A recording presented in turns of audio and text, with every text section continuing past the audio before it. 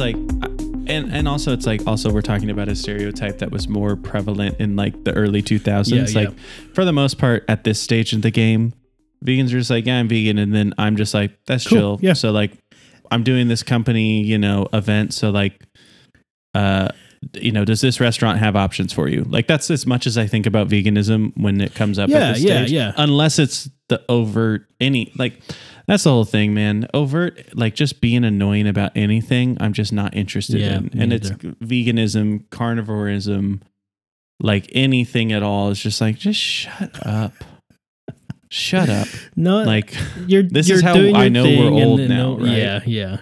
I mean, like it's just like I don't even want to battle in it. It's just like, just do whatever you want. I don't care. I'm trying to start battles here, man. Cause like battles get me exposure. I tried to start my first TikTok beef, yesterday or the day before, and it failed miserably. Well, I don't know if it failed miserably, but I had an inkling that it was like a troll post that I was responding to. But it's like this major account that has like 500,000 followers on TikTok for gaming stuff. And it's like, oh, they responded on Twitter like, oh, this is a funny take on our take. Like, just for the record, this was a sarcasm post and tongue in cheek. We were just playing around. I'm like, okay, I did include something in my response video that's like, I think I'm getting trolled.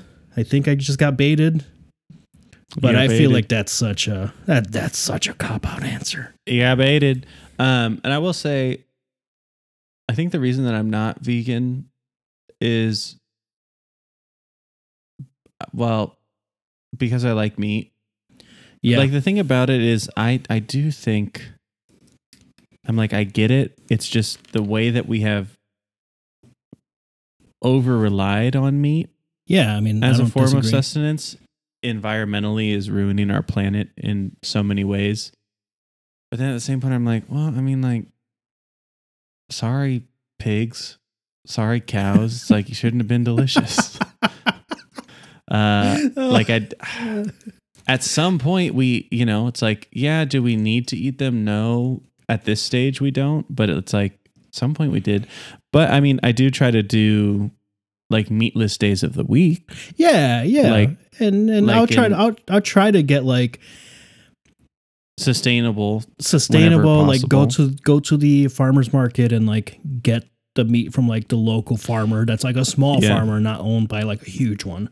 They're like, the cow had this name, and it's like, well, this is okay, sure. Well, have you seen like a lot of chefs, right? Matty Matheson specifically, there was like some episode of something where he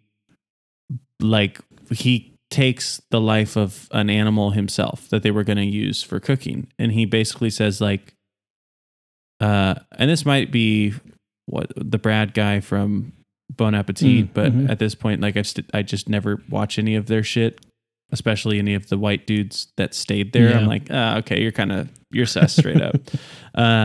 But like the gist of what Maddie said was like, yeah, it's like probably important since I do eat meat that I do this once or twice in my life. And I think it was the first time he ever did it. I think I did see this one, yeah. And he was like, that fucking sucked. Like, I don't want to take the life of anything, but it is important to feel the cost of it. Yeah. I agree. And he's like, and I'm going to, do it. And I'm going to honor this animal and all that shit. But I do think it's like, I don't know if I could do it in a situation. And if I can't do that, let's say, and at that point, it's like, well, yeah, maybe if you can't sleep in the bed, maybe that's what makes me go, okay, I should probably not consume this if I can't do it myself. Because what I am doing every time I buy any of it is indirectly doing it myself. Right. I mean, I've done it, which is an extreme version of it. I've done it as a child, just from being visiting family in Mexico. But that was like one time. I'd want to do it again, just to like experience that, because I'm also like very like, it's just the anatomy of like the different cuts and stuff is like very interesting to me, and like being able to do that. But also, it's like I could probably take out a chicken without much guilt, but like a pig or a cow, I mean, that's much tougher for sure, and like that's a multi-person job too.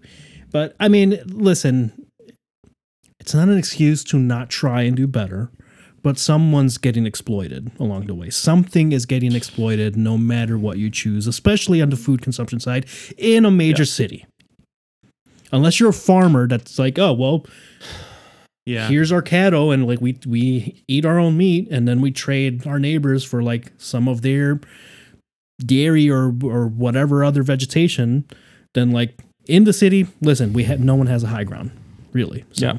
Well, that's why I'm excited about New Year, New Me. I guess this was off mic.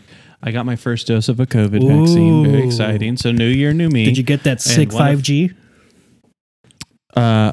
It was crazy. My Wi-Fi has never been better. And did you know that Bill Gates is a very good person? Wow. But no, it was honestly like less crazy than getting the flu shot in terms of like side effects for me. And I'm glad the sentiment is turning and people are like more than ever okay with getting vaccinated, like day over day. Because I think it's like all of the media information about like, yeah, if we all get vaccinated, like shit will be normal again. And everybody's like, well, was I just anti-vax because I thought it was fun to be a contrarian dumbass? Yeah, that's why. But I got it. So New Year, New Me, part of it is also I want to get, because I've always wanted one, to do community supported agriculture boxes.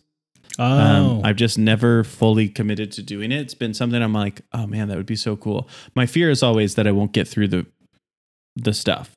But then at the same point, I'm like, well, I don't eat enough vegetables right now, especially because like one meal a day, like it's whatever it is what I'm eating for the most part. And I do feel the need to have more vegetables in my life. So I'm going to get one of those when I move to my next place because I'm excited to be like, well, fuck, got like 5 pounds of produce that is going to go bad in like 7 days. So we're eating veggies. A veggie casserole or something. something. So, but I mean, something's always good. Small changes, baby steps, and the world goes round and round. If everybody just did small positive change over a long enough timeline, things would get better. We all just have problems with focusing. Just like I can't finish a diet ever. I start a bunch of them. Nope. Like that's just the problem. It's like there's so much shit we have to focus on. But anywho, Danny. Wow. Yeah. We didn't even intro the podcast and we're too far into it now, so we're just not going to. We're 22 minutes in. Yeah, I'll pre-record an intro. You guys have heard the intro. We're going to chat or finish up our podcast with our actual topics, though I had a good time talking about our aside topic here. So Danny, tell me a little bit about the Cyberpunk update. Yeah, so I figured it was time to talk about Cyberpunk because one, the tweets and the news about the latest Cyberpunk patch brought it back into my mind. Like otherwise I had completely forgotten about it. The Cyberpunk 1.2 patch came out and it is a laundry list, like multiple laundry lists of bug fixes. Like the patch notes for this update is like literally a 30-minute read is how long and how many bugs they fixed. Which is one equally this is impressive and also like truly how such a long scroll. Oh my gosh. Yeah. And like it's also like how bad or how much more work this game needed before actually launching. Because they've basically focused solely over the last 4 months now just on bug fixes, and they haven't been able to like really like address some of the other stuff. Like, oh, there's like these features missing from the game that they thought were going to be there that still want in there and stuff like that. So I think it's approaching a playable state. As far as I know, Sony hasn't allowed it back up on the PlayStation Store yet. So I think when that happens, that might like give people confidence to like give it a go.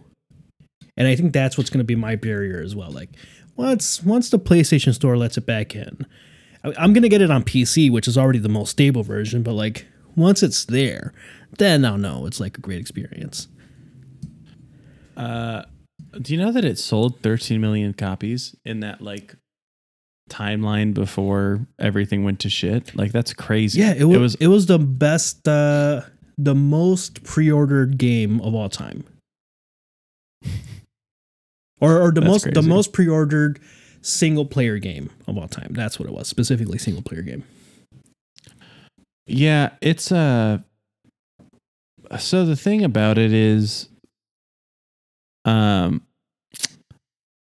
wonder, because it's been so like everything you've read about it, you know, is like so much is focused on like how bad the bugs are, right? That I like all the interviews, and also wasn't IGN's interview a 9 out of 10? Oh yeah, a lot of reviewers had to come out with apologies because they got like reamed by the internet, basically saying like, you guys all lied. Yeah. IGN, like, come on. Well, it's like game media is similar to music media, right. Where it's like it's all the same review at this point, paid for by the studios that build the games. Yeah. Like it's so clear because every video game interview reads the exact same. It's truly wild. It's like one person writes them. It makes you feel like Keanu Reeves. Yeah, whatever it is. Like whatever that, there's always the same shit. And music is very similar as well in like the major publications.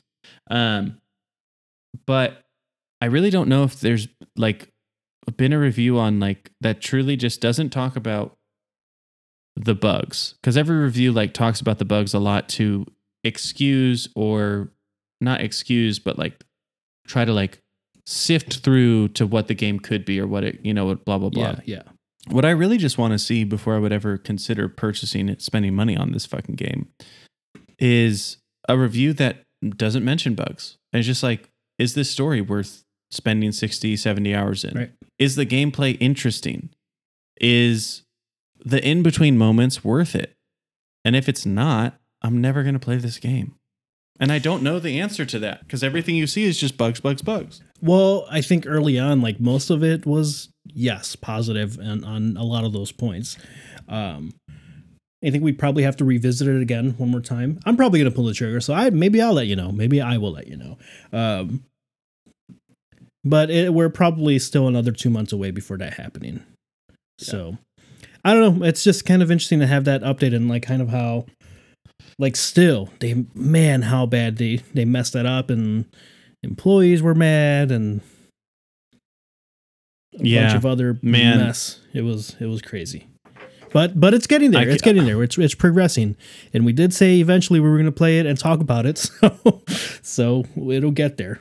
Yeah. So send me a copy, folks, and I will give an honest review if you give me a copy, because I will not spend $60 on this game. 100% will not. It would be great. I mean, it definitely won't be $60 anymore by the time we get around to purchasing it. But it would be great to like get the at least for us or for the channel or whatever, like have it be like, here we reviewed it collectively. Spencer got the PS5 version. Danny got the PC version.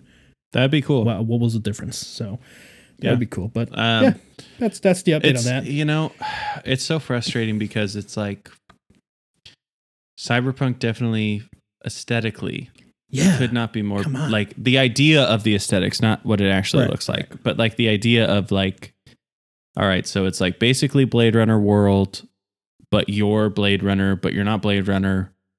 And it is just like, but it looks cool as shit. Like it's like I want so badly to live in that world of stuff. I just bought the 4K Blade Runner 2049 just because I was like ordering some other stuff, and I'm like, I'll pop that in there. Yeah. Just because I love the visual aesthetic of like Cyberpunk, like not the game, but just generally the look of it, like with like the Japanese influence.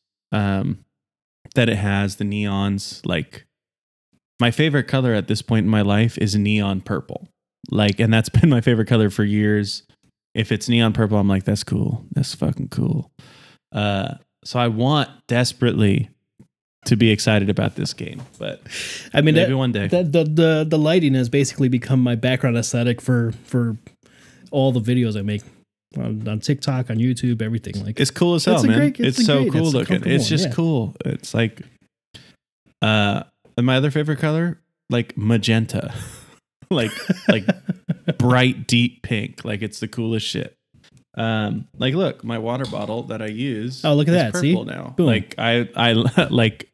I had a choice of getting all sorts of colors, and I was like, "This purple is fucking great looking, sick, metallic and shiny. I like it. Great, it's great." Okay, so that's video game number 1. So Danny, you were telling me that you've been getting back into Skyrim, and oh man.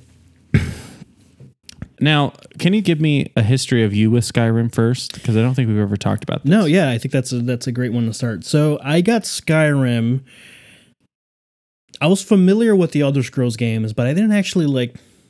Maybe some people will be disappointed with me on this one, but I didn't actually get into Elder Scrolls games that much until I guess Skyrim would be, and then I revisited like Morrowind and what was the other one? I forgot the other one. It's escaping me right now, but I got into it then in 2011 when it came out for the PS3, because I wasn't like huge fan of Western RPGs at the time. Mm-hmm. And Skyrim kind of put me on because like that was like, I feel Skyrim was not the first step into the open world, one of the open world game revolutions, but it certainly like catapulted it and was kind of like what took the lead because it got so popular, where you could like, I remember clearly when they were announcing this game and talking about it at E3, like you see that mountain off in the distance, you can literally climb that. And everyone was like, what? That's crazy. Yeah. So I at the time it played well on the PS3. Just the idea that like I'm also a pretty big fan of like class types in video games. So if I can like build a character and like mix and match abilities and play styles based on like, boom, here's a set of jobs or classes that you can like expand your attributes and spend your points on and like adjust your playstyle to you. That was always pretty. It's always been pretty interesting to me, not just for single player games, but for others as well. A quick aside. So like, I have been thinking a lot about class setup and stuff like with Warzone, and I was like at work just thinking about like all the changes that I need to make. And I was like, what if I just what if I just took the mentality of like loadouts and class setups and like, what if we just went full stupid on it? And it was like, okay, so your team are druids and you're responsible for these things because that's what druids do in like a class system of like an MMORPG or JR, whatever, you know? Yeah. And I was like, would it be just stupid enough for people to get it and like be like, oh, so I'm a tank. So I just take damage. So I just deal with shit. Like, so my job is these things. Yeah. And it's like, oh, well, I'm like an assassin class. So my job is these things. And it's like, honestly, at this point, it's more clear than all of the weird titles that companies have for stuff. Like, you know, and I'm like, what if instead of doing the dumb thing, we just did something that's like so stupid it makes sense? Because I feel like that's where we are with everything. It's like, is it just dumb enough to work? Also, your cat is straight chilling. Oh yeah, he's over there. He's having so a good time. cute. He's having a great just time. loving it. Oh, look at you. Look at the little yawn. He got into some litter box or they got into a fight or something because literally like half an hour before we jumped on the call to start recording, I had to give him like a mini bath because there was like a weird nappy spot behind his head and his ear, and I was like, "What happened, dude? What'd you get into?" And I touched it, and I was like, "This kind of smells funky," and it was shit. It had classic animal. I'm like, what? Oh my god! Now I gotta wash my hands. Now I gotta like give him a little bath. So Yeah. One of the cutest things dogs. dogs do is like roll around on the ground, and it's because they're rolling around in shit. That's the only reason. Animals are weird. We love them, but they're so weird. Yeah. So, and I gotta meet the new cat. Oh, Whiskey's great. You'd love him. He's super chill. He's much more cat-like than Kit Kat is, I think.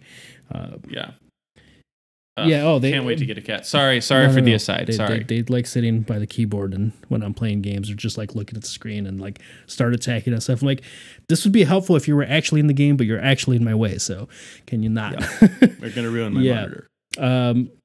No, so like maybe once a year or like every other year, I just kind of go like on another, like, I feel like restarting Skyrim. So like at this point, I've got to be like thousands of hours into Skyrim because it was out in 2011. I got it on the PS3. They remastered it on the PS4, and I got it on the PS4. When I got my PC in 2016, I got it on PC. Okay. And then when the Nintendo Switch came out, and I bought the Switch a year after that came out, you got it on there. I got it on the Switch because they had the Link outfit. I had to do it. A cash cow for them. It's funny because people make fun of it online, and I'll say, oh no, they're releasing it again. And I'm like, I was definitely part of the problem. Sorry, gamers. But I do it. I mean, it's something about it just scratches an itch. The music in the game is, I think, probably some of the best for like just relaxing and playing a video game. Whenever I'm like, I don't know what to play, I kind of want to just chill. I was defaulting to Warzone, which bad idea for just chill. And then Stressful. I'm like, oh, the music here is like so serene. It's fun. It's like very atmospheric or whatever. You know what I'm saying? Atmospheric. And the gameplay's like, obviously a lot of the games that have a lot of the mainstream open world games, like they have obviously taken cues from Skyrim. So even though the game has aged and there are better mechanics now, it's still influential enough that it feels good to play. Yeah, so I'll give mine's much quicker. And mods, so many mods. Skyrim. Go for it. And the mods. Yeah. I was gonna ask how many what mods do you? A lot. That's the fun part. I think that's fun. But for me, so like PC gaming, I was first really introduced because I always had like a shitty like computer. Like we had a computer pretty early, but it was shitty, and we always had like the base computer that couldn't really do much, right? It was just like because you needed a computer. Like I played 1.6. Like that was probably like the most computer gaming I did as a child. Sorry, 1.6 Counter-Strike 1.6. Sorry. I feel like you don't need to say that. Obviously, I'm talking about Counter-Strike if I say 1.6 in my head, but who knows? I mean, I understand you, but for the audience, it's okay, yeah.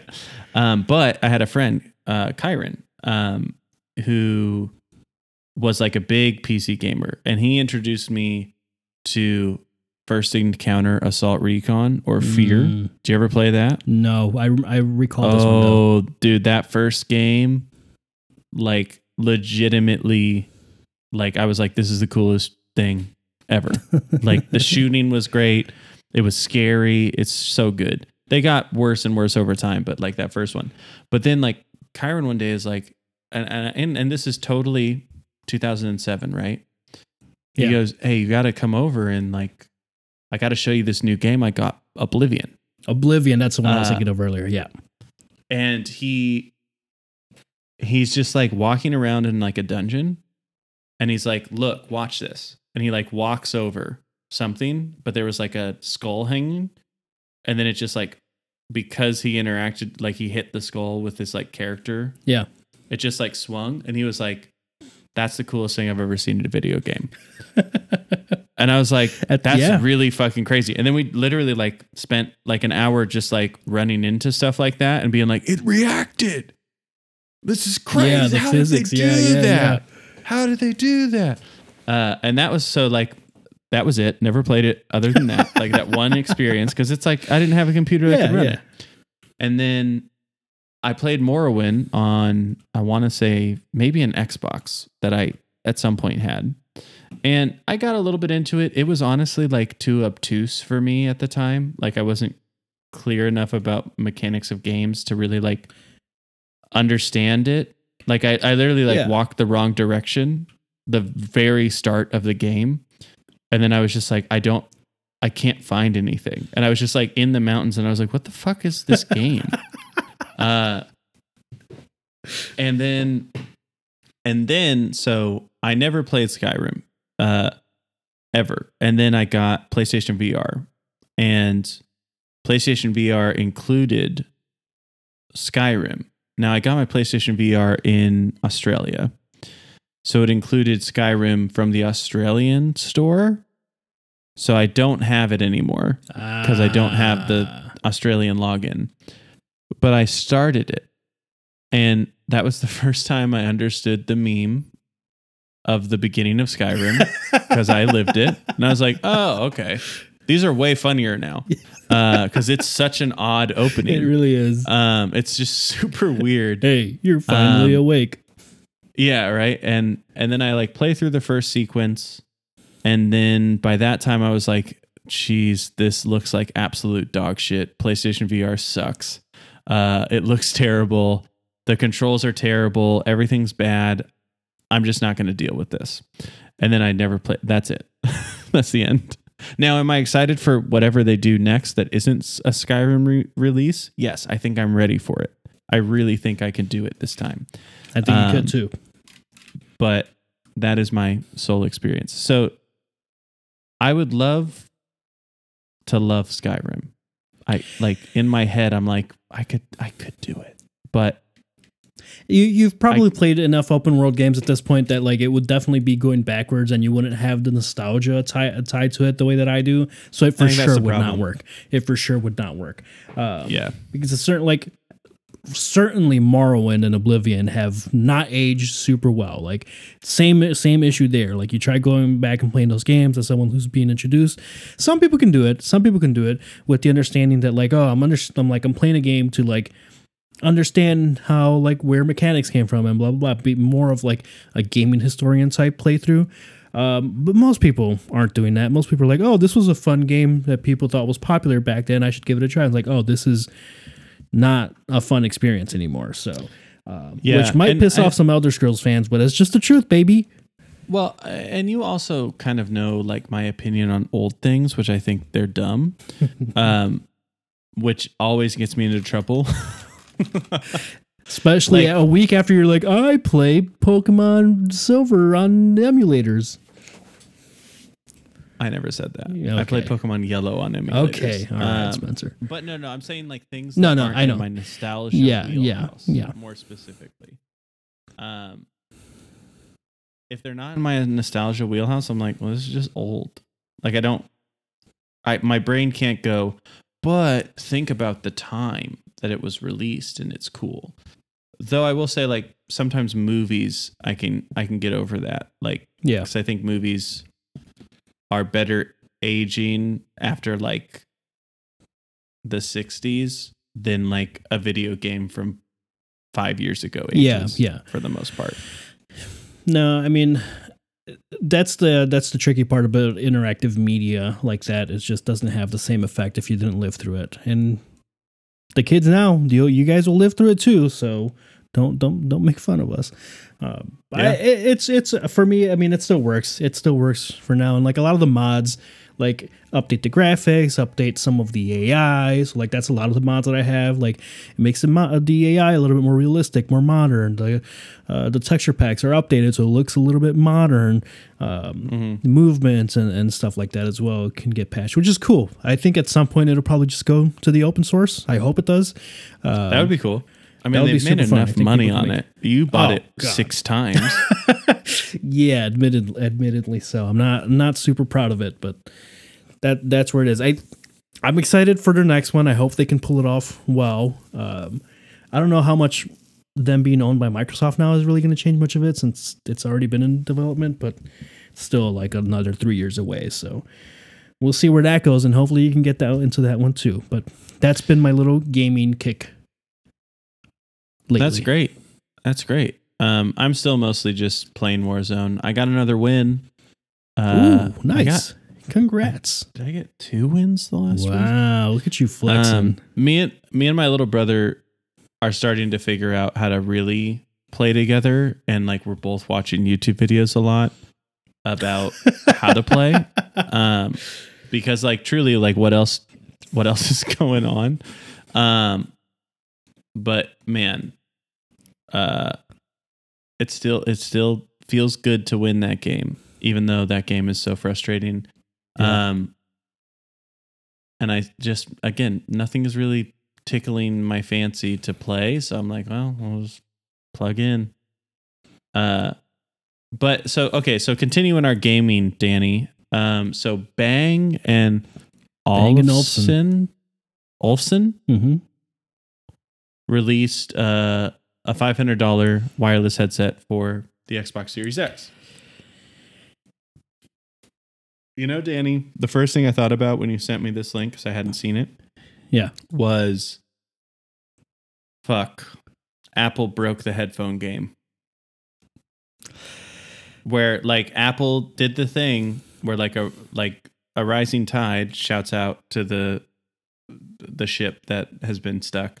A rising tide raises all ships in the worst possible way. Like Apple has a huge success selling these stupid headphones for $550, and now everybody's like, what if we sold ours for that much? So now we're all screwed. So it's here's the next version of that. Bang & Olufsen, they make solid headphones. I don't hate them.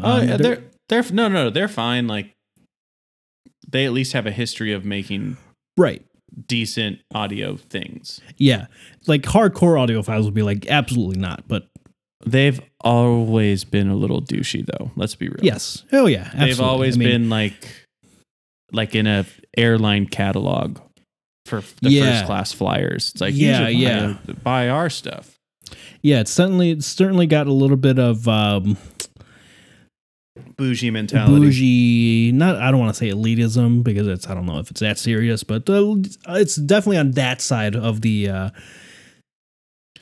spectrum of it's not like the everyman's audio quality of Audio Technica or Sennheiser, Koss, the working class high functioning audio. The thing about these specifically though is like I'm sure they sound great. Like I would love to get my hands on one of these. Am I going to buy one? No. But I would. Hey, Bang & Olufsen, Microsoft, if y'all are listening, send us a pair. We'll do a review. Because they look great. I think they look great. Yeah, they do. One of my favorite things is that it doesn't look like a gaming headset. Yep. It looks like a really nice pair of headphones. That just happen to also be. Which they should be for $500. Yes. Oh, they should be the best headphones I've ever put on my head and the best gaming headphones I put on my head for $500. They just intrigue me. And as far as I know, I mean, they're on the Microsoft Store, so they're like more targeted and marketed with the Xbox. But as far as I can tell, like it's compatible with pretty much any I think Bluetooth. it has a USB like receiver and stuff, so it's probably fine. Yeah, it would be fine elsewhere, but the Dolby Atmos, that's cool. Is pretty cool. They look like they'd be pretty comfortable. Can't say much about the build quality because they were just announced like today or something. And they're not out until late April. Okay. So it'll be a little bit, unless we get some reviewers or something. Hey, Microsoft, again, send us, we'll make a video. They look fun, but you're right. I think that's like part of it. Like, I'm glad that like things are starting to shift a little bit more. So like, okay, let's actually put some real quality and audio quality into gaming, which I think is the direction most things that were traditionally quote unquote gaming should be moving to, because now you have a mainstream audience that's actually paying attention and then like does this more regularly. It's like Turtle Beach of 2009 couldn't exist in 2021. No. Like, and they've changed, they've gotten better, but They used to be like just they would look cool. Yeah. That was it. Yeah. And they sounded like garbage. It's similar to the Skull Candy thing. Yeah, very similar. Yeah. So I don't know if they would have to be some phenomenal headphones at $500. And here's the thing, like this is already a space in headphones that you can get really high quality headphones for $300, $400. $500 is like a weird space that you're right. Apple kind of rolls the tides here. Well, it's like, so I have the Audio Technica something 900 or 700. I have like one of their open back, kind of the more highbrow open back headphone, which are like somewhere 220 ish. And if I put those plugged them in, got a microphone, some other capacity, I would be hard pressed to probably find a better gaming headset. Really, the only thing would be it doesn't have a microphone, but like truly the sound placement of those headphones, impeccable. The sound stage is huge. Directional audio is amazing.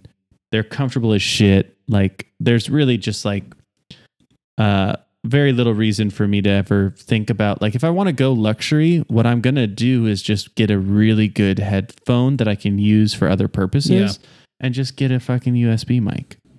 Like, I'm not going to actually look at the gaming headset world to get the quality I need.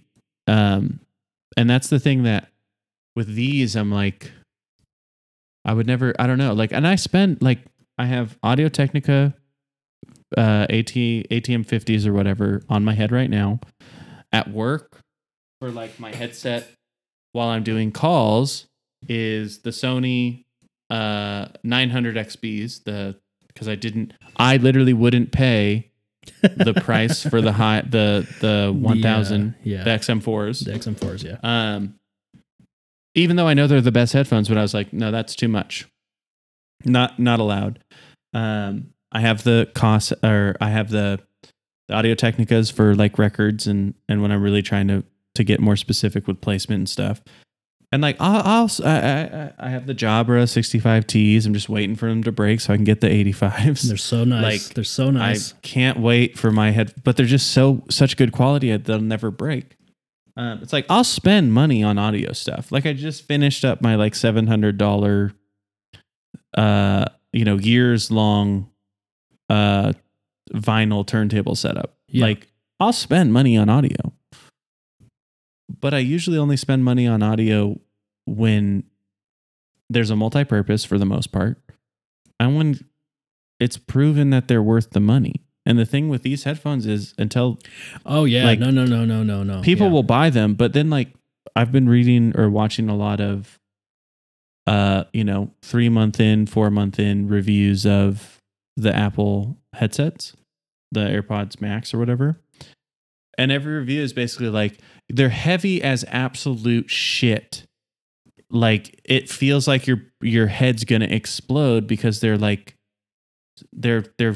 3 times as heavy as these. And these aren't like the lightest headphones in the world. Well, yeah, I mean, that's the problem with anything like aesthetically pleasing, which, by the way, aren't that aesthetically pleasing. They're kind of weird. They're ugly. They are ugly. They're ugly. They are ugly. They're ugly. They're straight up ugly. Which, well, that means you should like them because they're ugly.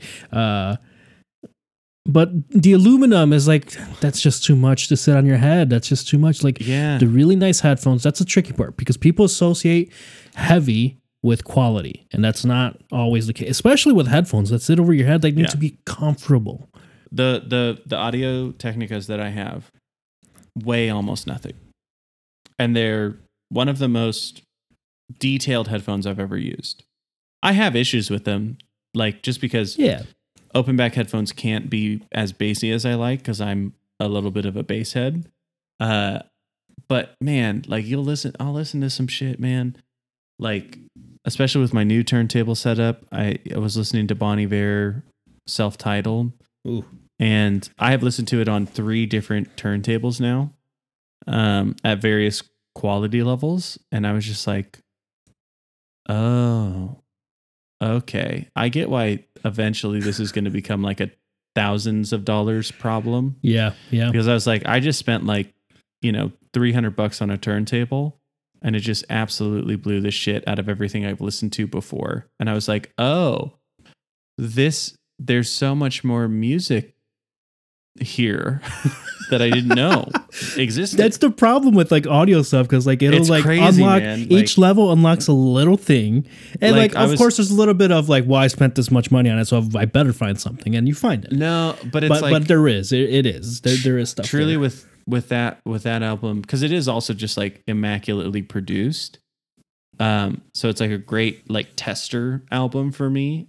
Also because I just know it so well. It's not like there's no surprises in like the generalness of the music. Yeah. It's just all like, but this one, man, I was like, I had never heard harmonies. I had never heard background instrumentals that I just had never heard before. I was hearing when I was listening to it recently.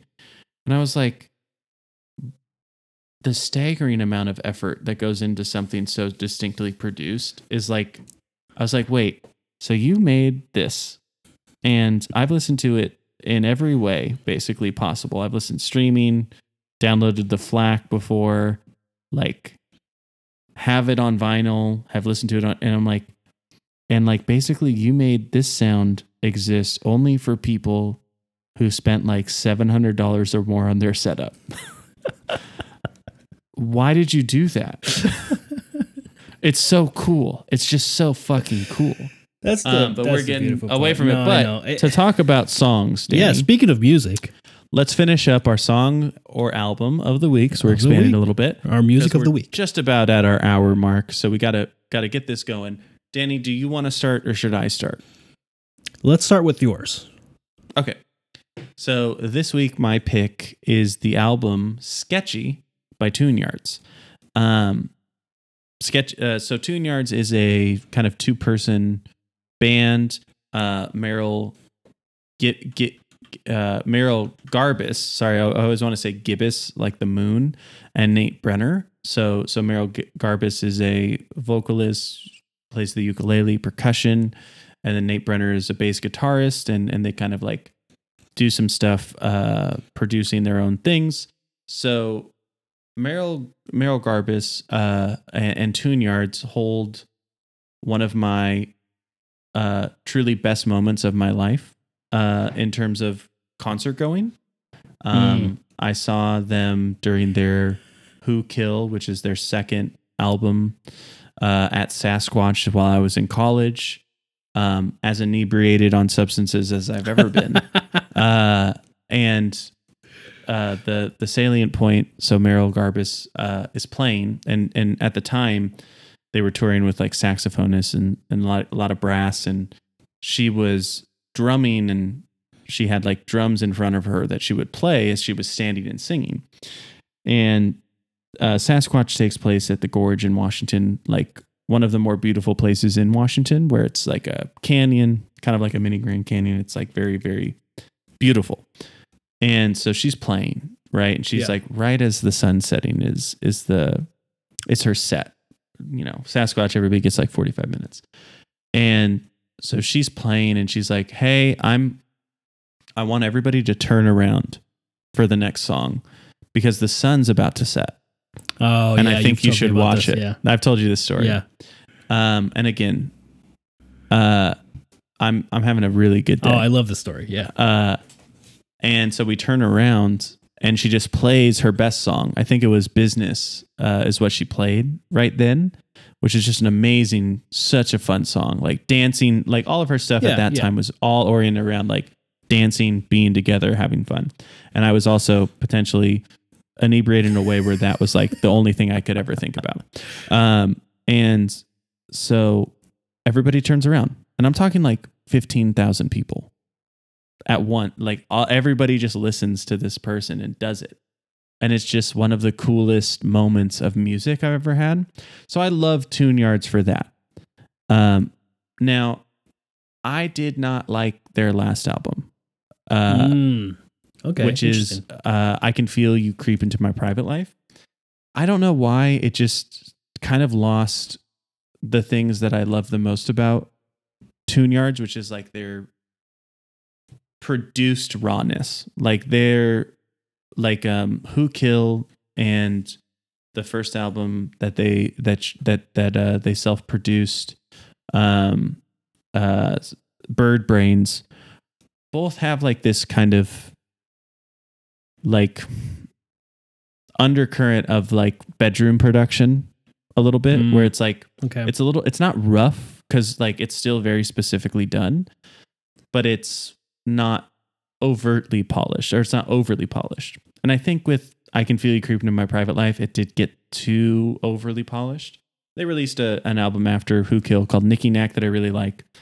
But Sketchy, I kind of wasn't like listening to the singles that were coming out because I was like, I think maybe they got a little too far into production and it doesn't seem as alive, because I really do think like you can overproduce things. Yeah, you can. Oh, you can. And so like Sketchy comes and the first song is really like a throwback to Bird Brains. And I know a lot of like, if we're going into music reviews are all the same, this is something that has been pointed out, where it seems like this album is more close to their first two albums than their last two albums. And I think it's true because there's more brass in it again. They have like saxophones throughout. And like the drums are the focal point of the album, which is definitely consistent with their first two efforts. But I think there's some really beautiful moments on this album. Like just like she has an amazing voice and she knows how to use it to great effect. And then the bass lines, the drumming are all super, super fun. And then it's punishing in terms of lyrical content. But the weird thing about Tune Yards is even though they're like pretty serious about what they're talking about, and it's a lot about like white silence and privilege and things like that, because they are white people and they have at times been a little bit called out for taking like Afrocentric beats and drum patterns and applying them to their music, in kind of that like weird wokeness of the late 2000s. Mm-hmm. And sometimes they've gone so far into the other side of like trying to like phalangate themselves to atone for that sin that was really just like, you made music, it still had a good message, and maybe you like, but there's bigger fish to fry, you know, like they were making authentic music that was stealing from cultures a little bit, but like all music steals from each other. Yeah, that's like the thing about music. Like, but this one really, like, man, throughout the bass drum that they have just hits perfectly. And like, I really enjoyed it. And there's quiet moments on the album. There's really happy moments and excited moments on the album. I really think it's like, it's back. Like, they're back. And I think this is, man, I can't wait to somehow figure out how to see it live. Yeah. Like, I mean, I think it'll happen for you. It needs a live moment. I took a listen to it, and to be fair, I only listened to it once today. That's fine. So the day we're recording of it, so I'm sure my thoughts will change and still fresh. I haven't been like super exposed to Tune Yards. So like my first reaction to like the first song was like, this is cool. This is weird. This is very weird. But I dig it. I like weird in a good way. The space is really nice on it. Cause like this is what I'll know to speak on it for more than anything right now. The space of like the instruments and like the brass and like the electro sounds, like sonically, it's really interesting. It's like a fun listen to. It's one that for sure if you're listening to it, you're gonna have to take multiple listens through it to like start to pick up on like the different things, because you can focus on so many different things, and they produce that very well. It doesn't feel overproduced because there's still a level of rawness to it that you mentioned that still is, you need that. It's like a very real. But like sonically and like aesthetically, it's. And this is all in like a good way, because I felt like, and maybe it has to do with like some of the lyrical content and stuff, but to me, like some of the songs felt very like almost a little anxiety inducing, but not in a bad way. Because of the way that they blend in something with like, I guess on the higher mid to highs with the brass and the electronics, with the synths or whatever they were using, just kind of like enters like this weird space in my head that doesn't get like scratched very often musically, at least. Yeah. Which is why I found it so interesting. I'm like, oh, this is pretty cool. It's very, and it's also very fun. Like a lot of the, like, even though the themes are pretty heavy on some of them, like, it's so fun. Like I was actually going on a drive during lunch. I'm like, okay, I'm gonna perfect driving. This is great. I'm like, this is great. I worked out to it today. Like that was like I listened to it like twice, and I was like, yeah, this is fun. It's like it's sad happy music. You know how there's like there's sad happy music and there's happy sad music. Yeah. Like this is sad happy music to me. Yeah. Which is fun. Yeah. Like it's, because I do think like it's a little bit of product of the time that it was created in, where it's like, even when we're happy, we're sad right now in a lot of ways. And I think it kind of scratched an itch of that in a cool way. And I think it's like, it is lyrically dense in the sense of like, you know, myself being like a quasi quote unquote woke white guy is like, one thing she does do really well is like understands that she has a privileged place in society, even if bad things can happen to privileged people. It's just, I think she does a pretty good job of that and not patronizing. And I do think sometimes there has been times where they've been a little off. And I think that's part of the reason why I Can Feel You Creep Into My Private Life wasn't my favorite. Sometimes I felt it went a little too preachy about that kind of motif. Even though there's still some bangers on that song, but no, it's a good listen to. I'm definitely going to listen to it a few more times. I got to like really, really sink into it. I would recommend, honestly, Danny, listen to Who Kill.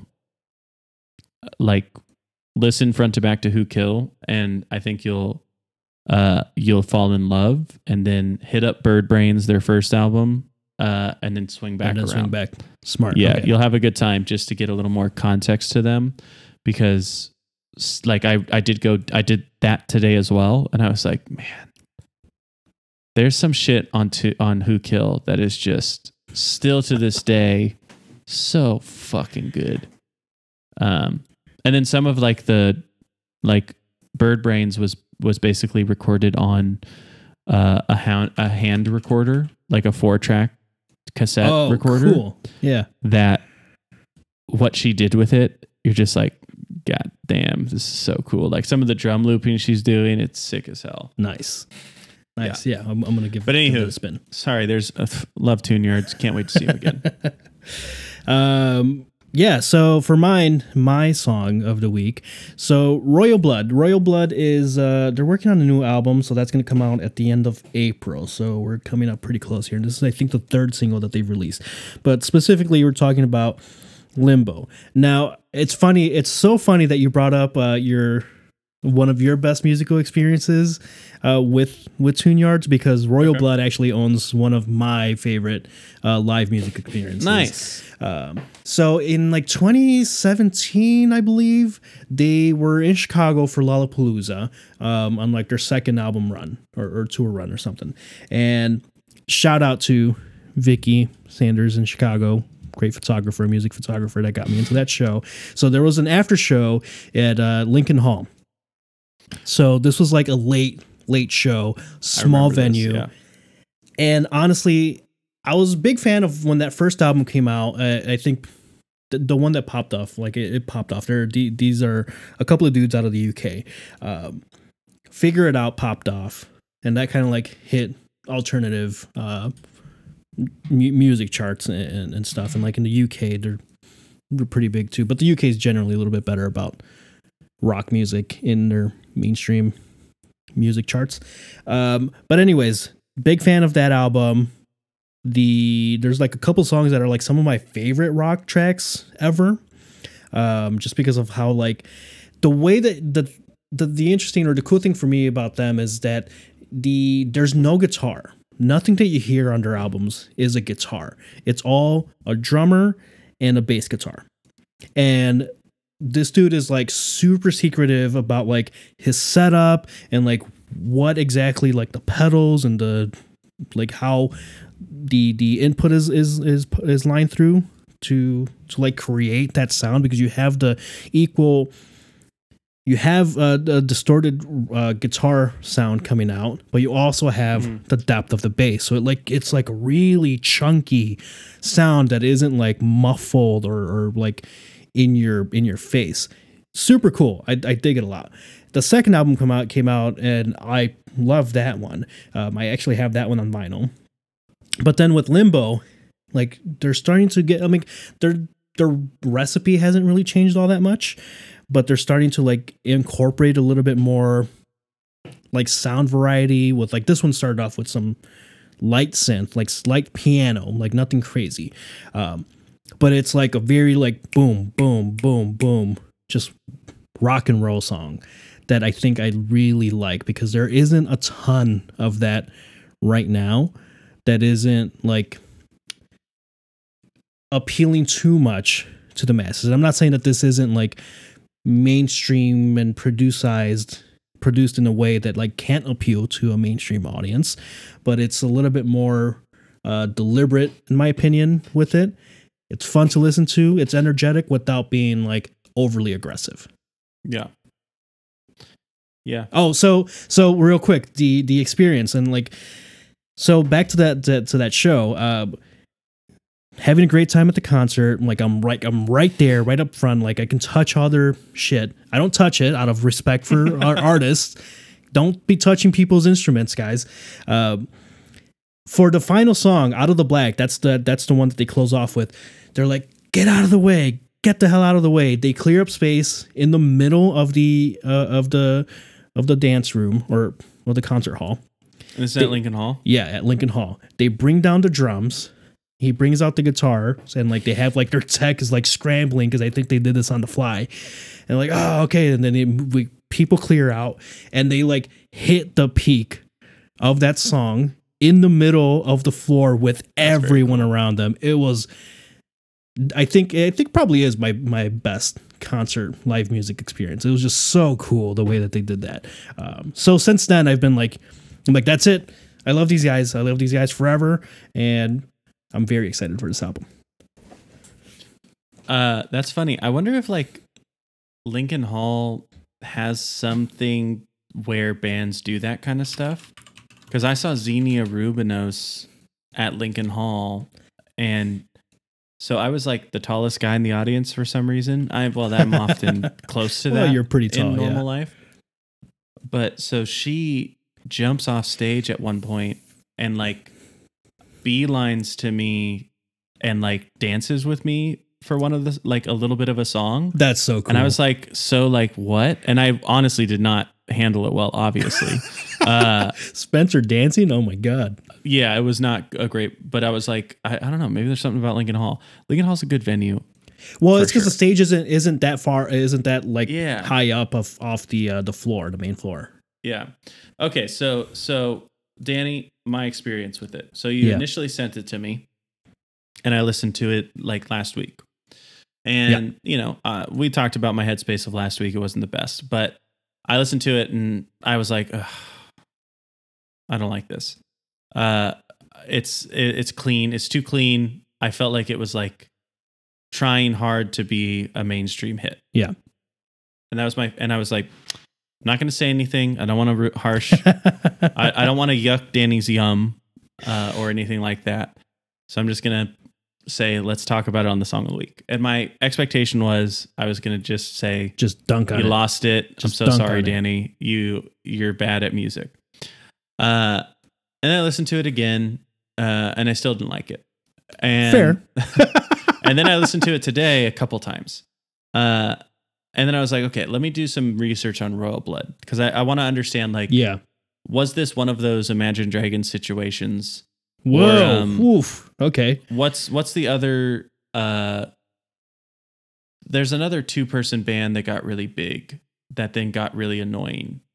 That was like not. I think it was also UK, and it wasn't rap, but it was like, man, what's that stupid band? They were like for a brief moment humongous, like truly large. Oh.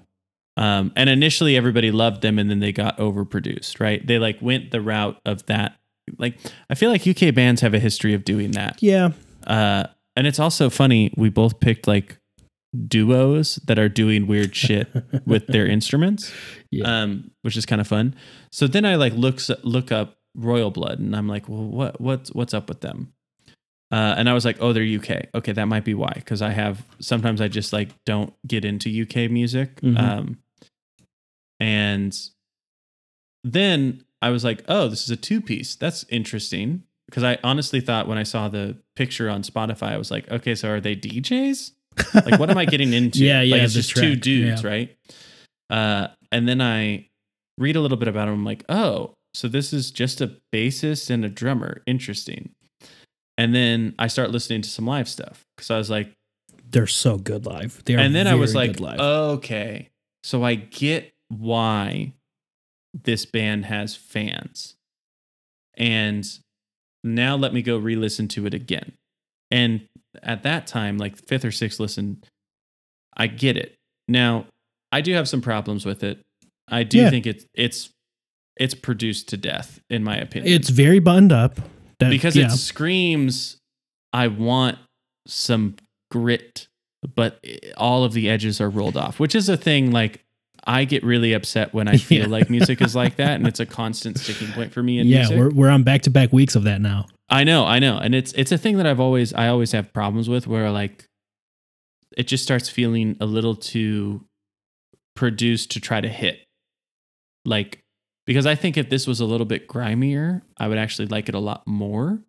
But it was just so cleanly and like pristinely produced that I think some of the soul didn't come through. But then you listen to them live and you see how hard they're both working, and you see what they're putting into it. And it makes me go, well, I think I just need to like maybe go back to Royal Blood. And this is also a classic 3rd album mistake, like of being super, super produced. Yeah. Like almost every band's 3rd album is this. Like, and there's very few bands in the rock genre, especially, where their 3rd album doesn't tilt into too produced. It literally just happened to one of my current favorite metalcore bands with Wage War. Like their 3rd album was like, this is very produced. It's a curse. It's an absolute curse, because, well, they're popular enough to get a 3rd album. That's a moment where record labels change. And usually the idea is we're going to try to make you a big hit at this point, right? Like Coheed and Cambria, there is a contingent of people that get upset about their 3rd album, which is the album that everybody knows because it has Welcome Home on it. But some people, when it initially came out, they're like, I don't know, man. It just sounds... They went into like more like mainstream prog rock, which is in itself an insane thing to say. But they went away from kind of the nerdiness sound and went more heavy. And people thought that it was produced really well, and like, I don't like it, right? And it's happened to a bunch of different bands. That 3rd album is tough. But really, like, man, that's so cool that this bassist does this weird shit. And the one thing that I still can't get past is I listened to several like 2 to 3 minute chunks of one of their live, like, you know, a well-recorded live show. Yeah. It wasn't like it was a cell phone. And the one thing is, I'm like, okay, someone needs to give some notes to this drummer. like, because he only is doing insane fills, it seems. Like, it's like, just for a moment, you don't have to hit every part of your drum. Like, he's like literally like watching it. It's truly like the whole time he's just like all over it. And it sounds really cool, but it's like, I have recorded one song in a studio in my life. And the producer, and this is in college, like was like, hey, like, what if you like start like messing around with this thing that makes a drum like sound? And it was like basically like a fucking wooden box, but it had a really cool sound when you hit it against a microphone. And so he lets me rip. And like the first couple takes, I'm kind of experimenting and using it a lot. And then he goes, hey man, stop that. It's a little too much. If you're doing it all the time, it loses its power. Yeah. And then so he's like, you have like 10 times you can use this. Use it wisely. Like, that's what we're going to do just for this take. See what happens. And so like that restraint created a really cool moment in this thing that I did. Right. That no one will ever see. I think maybe you've seen it, but like at this point, no, it's dead. No one will ever see it. Well, it's too late. We're going to revive it now. But it was like, that's what I think, like, that's a note that this man has not gotten. Because I love drums. I love drums. They're my favorite part of most albums. You do need space to breathe, especially with sound sometimes. So I'm a sucker for, I guess I'll call it candy music. Candy music being that it's very cleaned up, doesn't necessarily have a ton of substance to it. I'm not saying that these guys don't have substance. Be very clear. I'm a big fan. And it's just like, I don't want to think. I don't want to listen to the lyrics. It sounds good to me. I don't want to like which is crazy as a person who's like an audiophile and loves music as well. Like, sometimes I just don't want to think that hard about the shit that I'm listening to. And it feels good to listen to it. Okay. So that was a thought I had about this song, is it doesn't need to engage me very much. And if you're okay with that, okay, then I think I get Royal Bloods more and more as we've been talking. Yeah. And because that was totally a thought I had. I was like, oh, this didn't bother me necessarily. Like, but it didn't demand my full attention. This would be great, like, music to play in the background that like people would be like, oh, this is what is this? Oh, that's pretty cool. Yeah. See, just like that. And then you top it off with like them being very good live, and having very positive concert experiences with them. It hit the spot for me. It hit the spot. That's how you become a fan for life. Like, throw in finding a band kind of early, give you a good live experience. I'll buy your shit forever. Pretty much. Like, basically is like, that's what I like. Most of my music taste at this point are like, if something hits and then I get to see you live, I basically I will support you until you, like, really honestly, like, just be shitty. Like, otherwise I'll do something to deal with it. Yeah, like, hand me a pillow that's already warm. Monster. Well, Danny, we have to end. This is a long episode. This is a long episode. I'll trim off some of the fat at the start because we went on a large aside about pretty big tangent about weight loss. Yeah. Like, subscribe, comment, share. Danny, unfortunately, has come back down to earth. No longer TikTok famous. It was a good run. Amazing to see. Now I'm a little annoyed that, like, all my notifications are just from that video trickling, and I'm like, okay, I do other stuff. Watch my other stuff, guys. Honestly, Danny, you got to TikTok thought it at this point. Like, you got to show a little skin, get the views back up. Keep them moving. Unfortunately, that's the answer for TikTok. Like, I'm gonna have to turn into the orange suit kid, the guy. Have you seen that one with no? But it sounds great and it sounds awesome. Yeah, it's like, so weird. Honestly, if you started doing everything in like a really nice suit, 100% you would hit again. Maybe that's the move.